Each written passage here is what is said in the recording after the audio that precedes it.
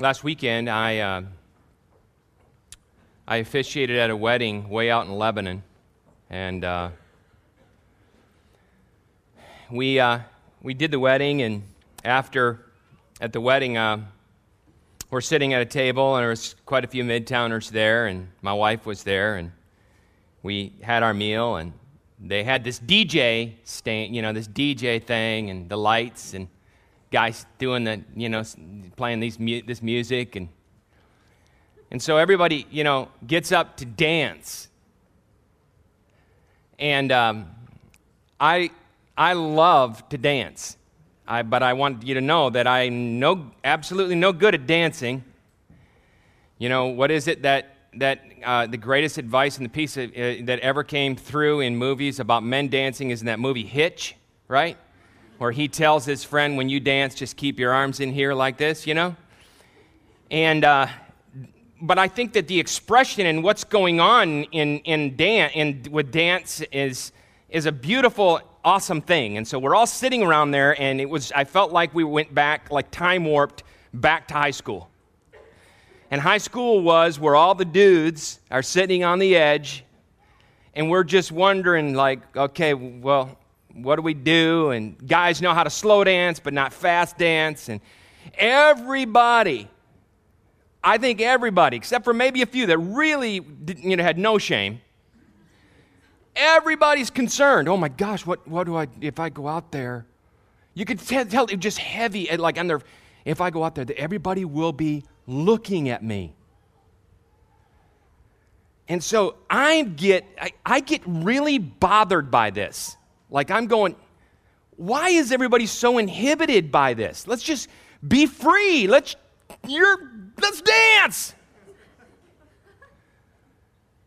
So I step out on the dance floor, and they're taking us through these steps, and I'm trying, And so no sooner had I got done, I hear my friends hooping and hollering back there, and go Joe and stuff. And I find out 2 hours later that I made Twitter. That my dance actually it went out in the airwaves. And I just thought of that, and I thought, that's exactly why I didn't want to dance. So that nobody would, but I worked through my fear, and I decided to be free and go dance. And now I'm on Twitter and probably make YouTube, because I found out there's a video later that'll go on YouTube, and I'm sure it'll be something like, this pastor decides to dance, or something, and it's horrible, or something like that. Let me ask you a question. Even though I officiated at the wedding, and we went from super solemn ceremony to then crazy party, was I free to dance? Sure. Did it make any difference that I'm supposed to be a pastor who's dancing? No? To some people, would it make a difference? To all of you, it doesn't make a difference. Would it make a difference to you if I was free to dance, but I used my freedom to go do dirty dancing? Would that make a difference? Yes, that would make a difference. Thank you very much, Randall. Randall said, yes, that would make a difference. So wait a minute. So I'm right, as I hear you, I'm free to dance, but I'm confined in how I dance. Would that be true?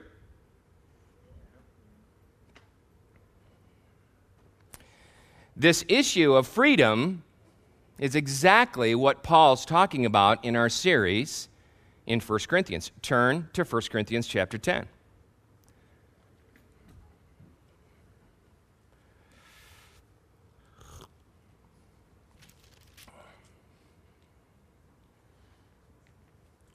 I'm just going to pick on a few verses that we're going to talk about today, but let's go ahead and read it. It's in 1 Corinthians 10. We'll start reading there in verse 23.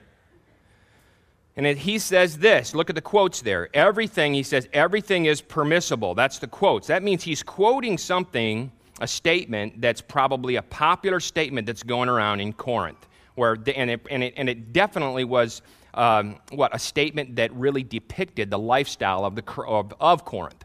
Everything is permissible. So he's kind of using this statement, and he says this, but not everything is beneficial.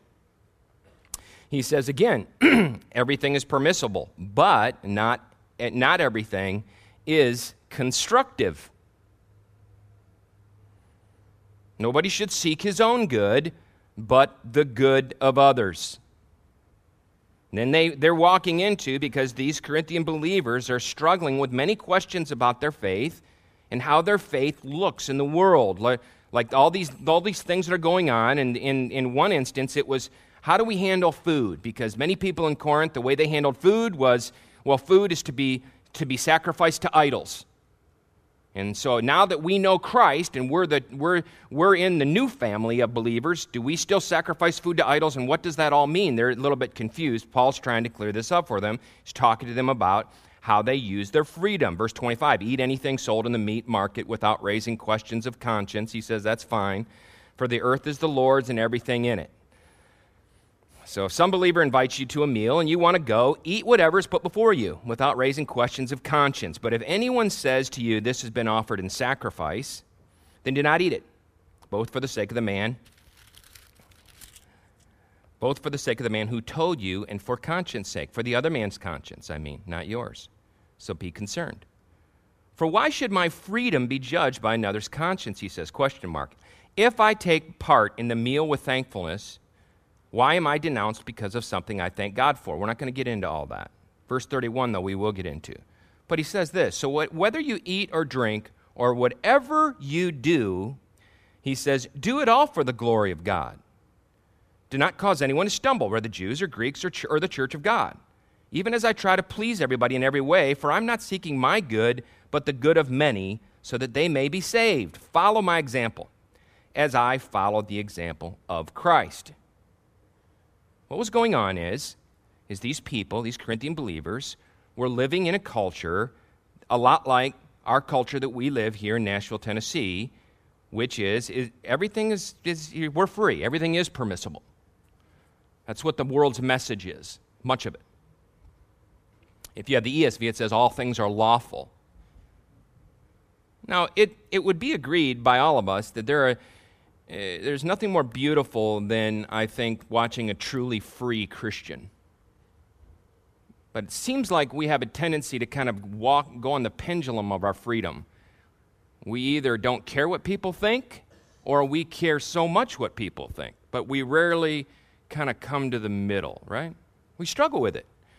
They were struggling with it in terms of, what about food? What about food sacrificed to idols? We struggle with it in other areas. Okay.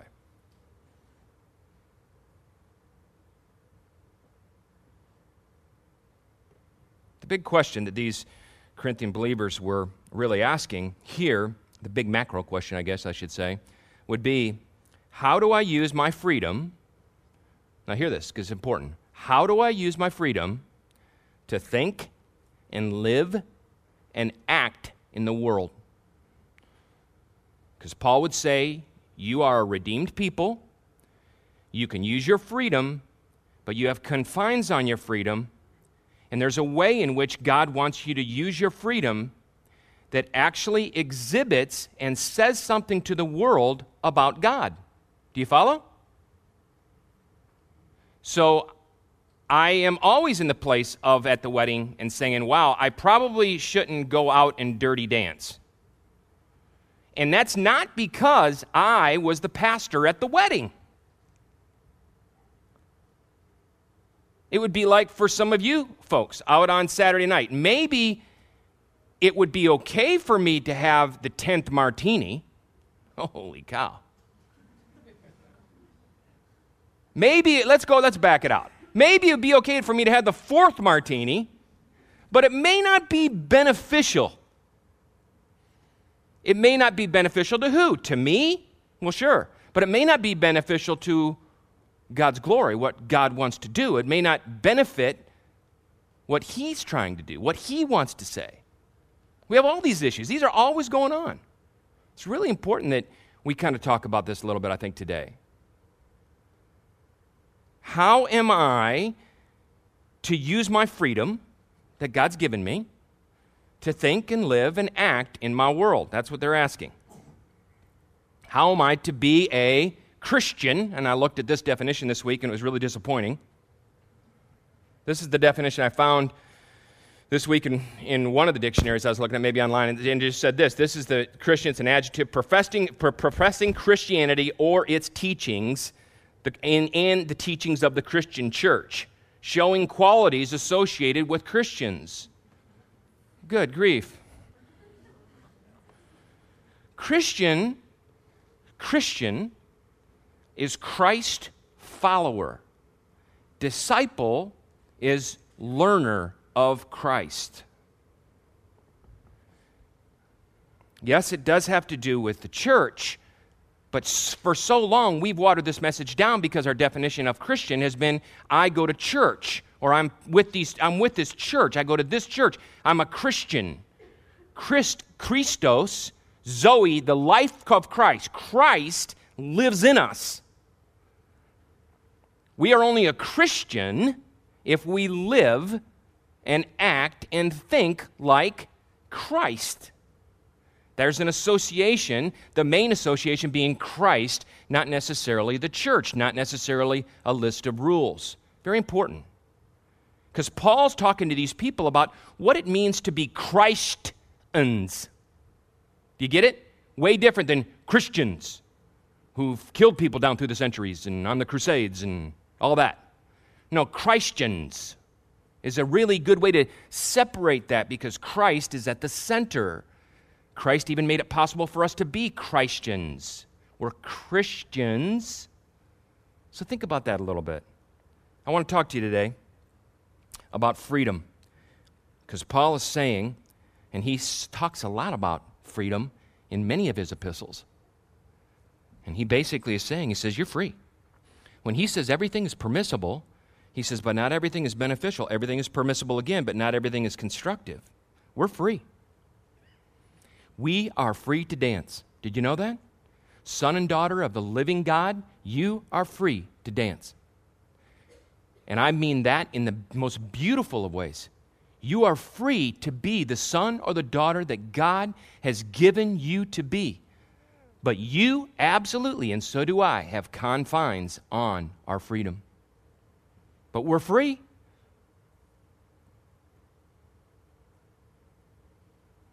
There was a young lady that was sitting at our table. She is a mother. And I felt bad for her because I don't think she liked her body. As so many of us don't. Me too. And I could tell, because she had said, man, when I was in college, I was the girl out on stage, on the table. Woo-hoo-hoo-hoo. Now it was, I'm not going out there. I couldn't imagine it.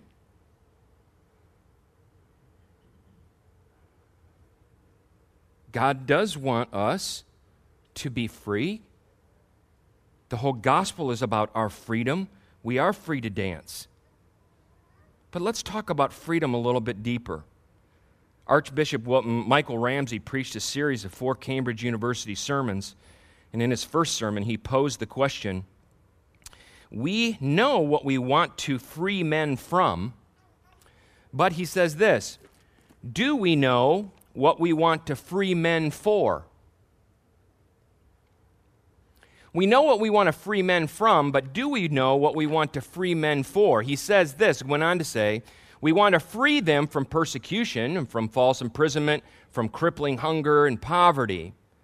But those should always be in the context of the more radical and revolutionary issue of this, of the freeing of man from self and for the glory of God.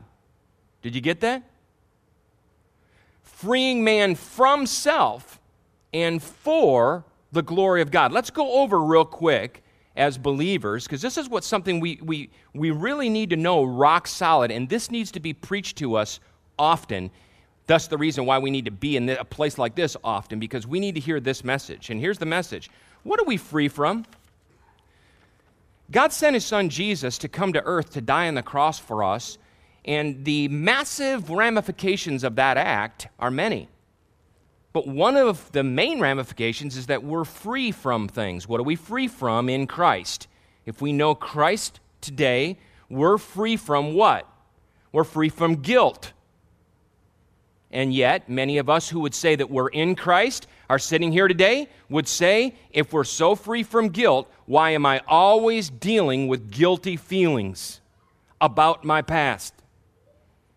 I don't know. What is the answer? Do you not believe that you've been set free? Do you not know that Jesus has come to set you free? That you're not guilty any longer? How about for those of you, young lady or young man, before you came to know Christ, do you remember the days in which you carried around a burden of guilt on you? Do you remember the heaviness of the burden? Do you remember your conscience constantly speaking to you? Is this what you really want to be doing with your life? You feel horrible. You feel, and it goes on and on, guilt.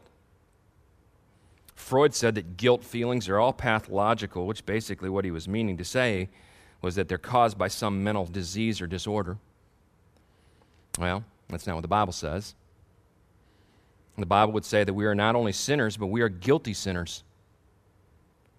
And our conscience tells us so, and the Bible says that if you are not in Christ, when Christ comes back as a guilty sinner, you will go to hell. You will burn in the lake of fire. Wow, kind of sounds like the Baptist church now. Contrary to some what popular authors think about hell, hell is God's idea, not anybody else's, and it's in the Bible. Mark Twain said that man is the only animal that blushes, or he needs to blush. But what's the truth? What's the truth for us, young son or daughter? The truth is that Christ's life, death, and resurrection have made it possible for us to live guilt-free lives. We don't have to blush any longer. Young lady, young man, whatever was in the past, if you are now in Christ and have received forgiveness, you are not, listen to me now, you are not guilty. Your sins have been wiped away. And it's so hard for many of us because we actually believe, how in the world could the Lord ever forgive me, Joel? You don't know about what I've done. You don't know about my college life. You don't know about my childhood. God couldn't possibly, His grace couldn't possibly extend that far. Seriously? You don't even know right now how I think about my wife, the terrible thoughts I have for the people that I work with. It goes on and on. Did you know that Christ even died for that? You don't have to be or feel guilty. Christ stood in the place of our guilt. It's one of the most unbelievable, scandalous pieces of the gospel that we're not a guilty people. It's beautiful. When you know that you're not guilty, you start understanding your freedom. You become a pretty dangerous person. What else are we free from? We're free from self. We're not just free from guilt, but we're free from self. Our self-centeredness is a terrible tyranny. Before Christ, and even in Christ, many of us understand these words: self-applause, self-absorption, self-absorption, self-advertisement, self-indulgence, gratification, glorification, self-pity, self-importance. It goes on and on. Malcolm Muggeridge, one of my real favorite authors that I love reading, spoke often of the dark little dungeon of my own ego. And he said this, and what a dark dungeon it is to be engrossed in our own selfish concerns and ambitions without regard either for the glory of God or for the good of others, is to be confined in the most cramped and unhealthy of prisons. Lastly, in Jesus, we are free. We are free here, not just from self, guilt and self, but we're free from fear. I want to hit on this a little bit more because this is something that I'm dealing with consistently as I'm with you beloved and phenomenal people here at Midtown when I'm sitting with you. I want to talk to you a little bit about this. If we're free from fear, why are so many of us so fearful? And why are so many of us so medicated?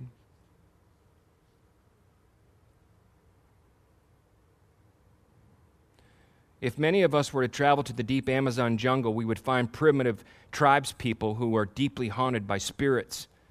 And in elaborate rituals, they work day and night trying to expunge their fear. And many of us would look at that and we would say, what a futile effort.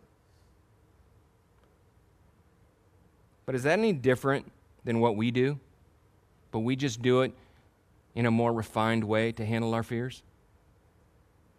For many, many, many of us, our lives are completely and utterly driven by deeply haunting fears. It's something I love to talk with you about because the Bible says that perfect love casts out all fear. There's a reason why so many of us are fearful.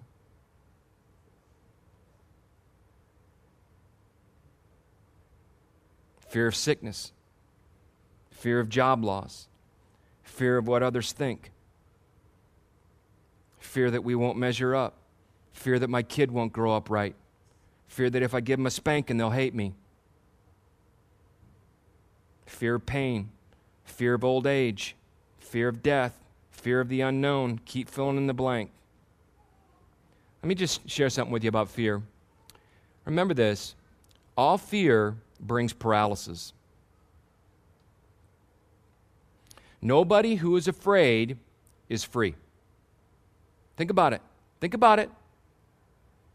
Our fears become the very prisons that inhibit us from the very freedom that God's given us. Nobody who is afraid is free, or is free. Fear is like a fungus. I like this quote. It grows most rapidly in the dark. It is essential, therefore, to bring our fears into the light and to look at them, especially in the light of the victory and the supremacy of Jesus Christ. All our fears, and hear this, my friends, all our fears and all our tears are under the feet of Jesus. He stands supreme. He's freed you from your fear.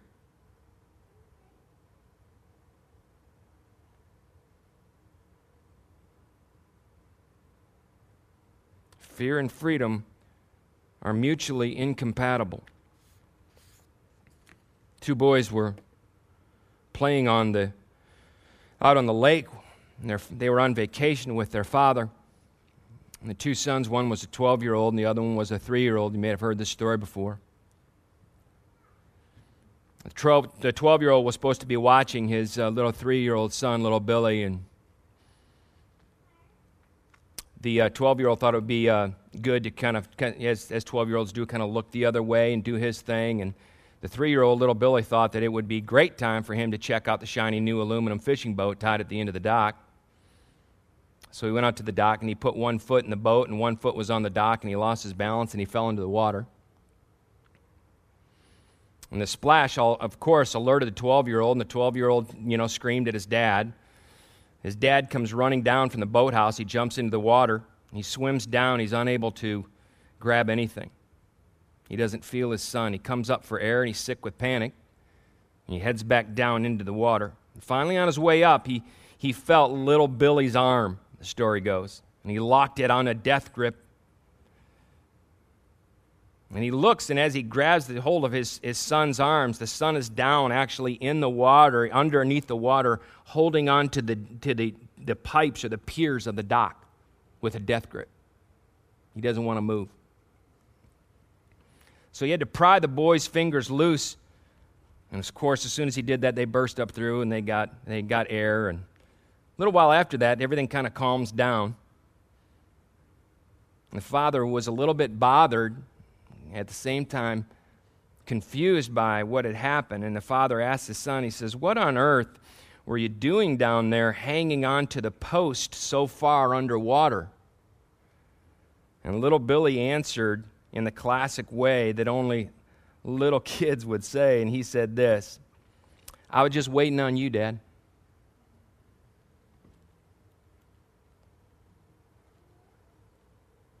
I was just waiting on you.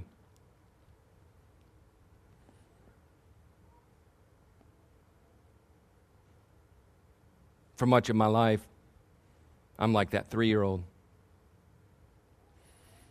And for whatever faces me and whatever happens in my life, I have a tendency to go deep underwater and hold on to things that I have no business holding on to because I'm fearful just like you.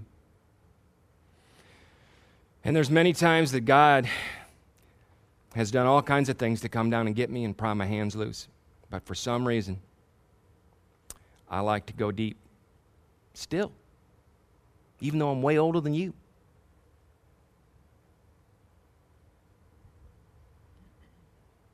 But God continues to whisper me this message, and it's this, that I'm coming for you, I'm here, and I'm big enough, and I'm bigger than all your fears. And He is.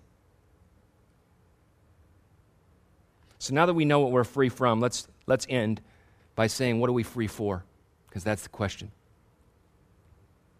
In verse 31 of chapter 10, Paul says, I love this verse. So whether you eat or drink, and that's what he's talking to them about, but then he throws in the big caveat, or whatever you do, do it all for the glory of God. So, if you think about that, I guess you'd have to ask God, what is your purpose for us here on earth? And God would say in this sense, what He's saying to us is that I want you to use your freedom for my glory. Did you hear what I said, young person? I want you to use your freedom for my glory. Whatever you do, we are missional people. That's the truth. Our mission is simple. Our mission is to glorify God in all that we do and say, whatever it is. How do I think, live, and act in the world? I answer that question with a statement. Whatever would bring the most glory to God is how I think, live, and act in the world.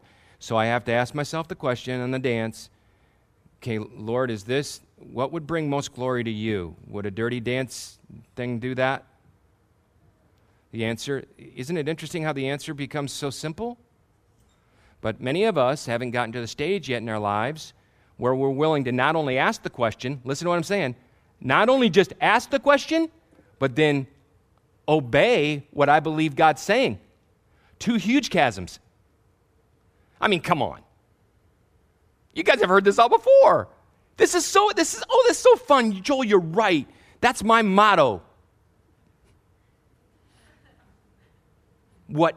Whatever you do it all for God's glory. Praise Him. Seriously? No, seriously, I know that you're all not that cheesy, but isn't that exactly what goes on? We ask the question, we posture right, we put the hand up, we put the WWJD, we talk to people, we go to whatever it is. But the chasm between that, it's just saying, okay, what would actually glorify you? Okay, how about this? Lord, what would glorify you? What would glorify your name? Because I am in a massive conflict with my wife. Let me take a walk and take a breather, go have a cigarette. Oh, that freedom. Let me take a walk and let me ask you the question, Lord, what would bring you the most glory as it relates to my wife? Lord, what would bring you the most glory as it relates to the problem that I'm having at work, with my boss, with my mother, fill in the blank. How I want to think, live, and act in the world is to actually ask the question and then to actually do this. Actually answer the question with the body that God's given me. I'm using my body now. I'm using my body in the realm of freedom to honor and glorify God. And that's an easy thing to agree with. Imagine for a minute, let me hit on this before I close. Imagine for a minute what would happen in all situations that we run into in life.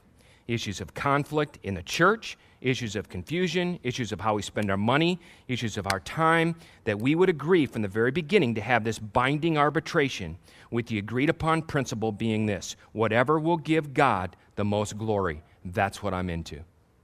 Just think about the ramifications of it.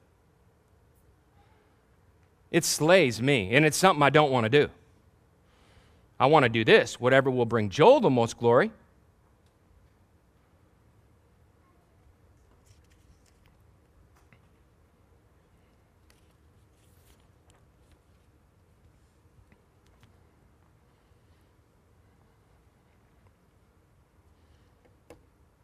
When the Titanic was sinking, a rich lady was in her cabin when the order to abandon ship was given.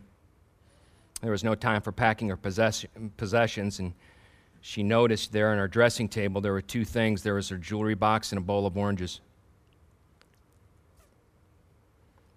She made a real rapid assessment of what was the most valuable thing to her in the situation that she was in. Wisely, she abandoned her jewels and she quickly grabbed some oranges so that it would give her some kind of nourishment while the ship went down. It seems like the world that we live in seems to be going down just like that, doesn't it? And all of us are faced with big choices every day of how to use our freedom. And here's what I want to say. I like the concept of choosing the oranges, because that's kind of like living a life for the glory of God. It's not shiny like the jewels, but the benefit is so much unbelievably greater. You think about that. Let's pray. Lord, thank you. Thank you for our time together, and thank you for your word, and thank you that through Jesus you've made it possible for us to be free sons and daughters. And Lord, I pray that we would understand this beautiful thing. And I pray, Lord, that you would convict us, because I think that there's many of us who have abused our freedom.